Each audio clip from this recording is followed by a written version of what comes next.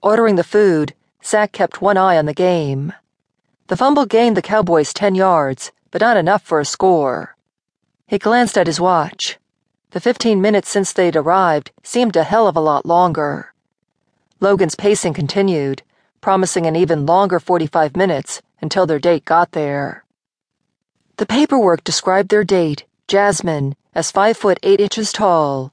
She enjoyed sports, preferred baseball to football, and wanted a night of total escape with 2 partners.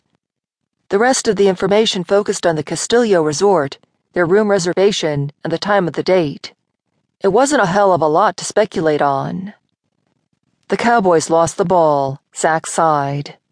The Packers seemed intent on flattening his home team. His thoughts returned to their date. She wanted a night with 2 men. He only hoped that she lured Logan out of his shell, or it would be all for nothing. 45 long minutes later, the food waited patiently under silver lids.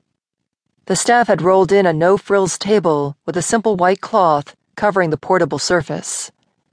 Zach could damn near taste the steak, but at least Logan wasn't pacing anymore. A pair of light staccato raps on the suite door echoed through the sitting room. Muting the game, Zach headed for the door. He didn't miss the hard tension stiffening Logan's posture. Not letting himself dwell on the dozen ways this could go wrong, he opened the door to the sexiest pair of legs he'd ever seen. Zach's entire body went taut, his cock thrumming into an erection between one heartbeat and the next. The long, tan legs were attached to a pair of flared hips.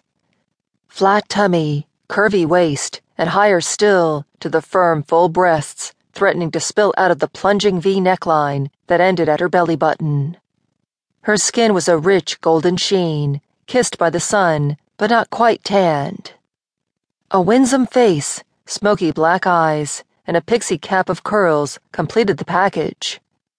If not for the silk sheath, she looked like she'd just tumbled out of bed. "Fuck me, please." The thought echoed through his brain, locking his tongue. "Mr. Evans?" The woman's, Jasmine's, brows lifted, her sexy mouth tilted up into a half smile, the patient kind women used when a man behaved like an ass. "Zach, ma'am." He pulled the door the rest of the way open. "Would you like to come in?" His position gave him the full view of her first hesitant step inside and the way the dress swished around her ass. His attention rebounded to Logan, whose eagerness warred with satisfaction.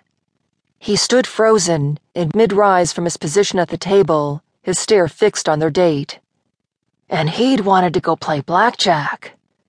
Closing the door, Zach blew out a long breath. His cock already ached with the idea of the next few hours, but his soul managed a fist pump.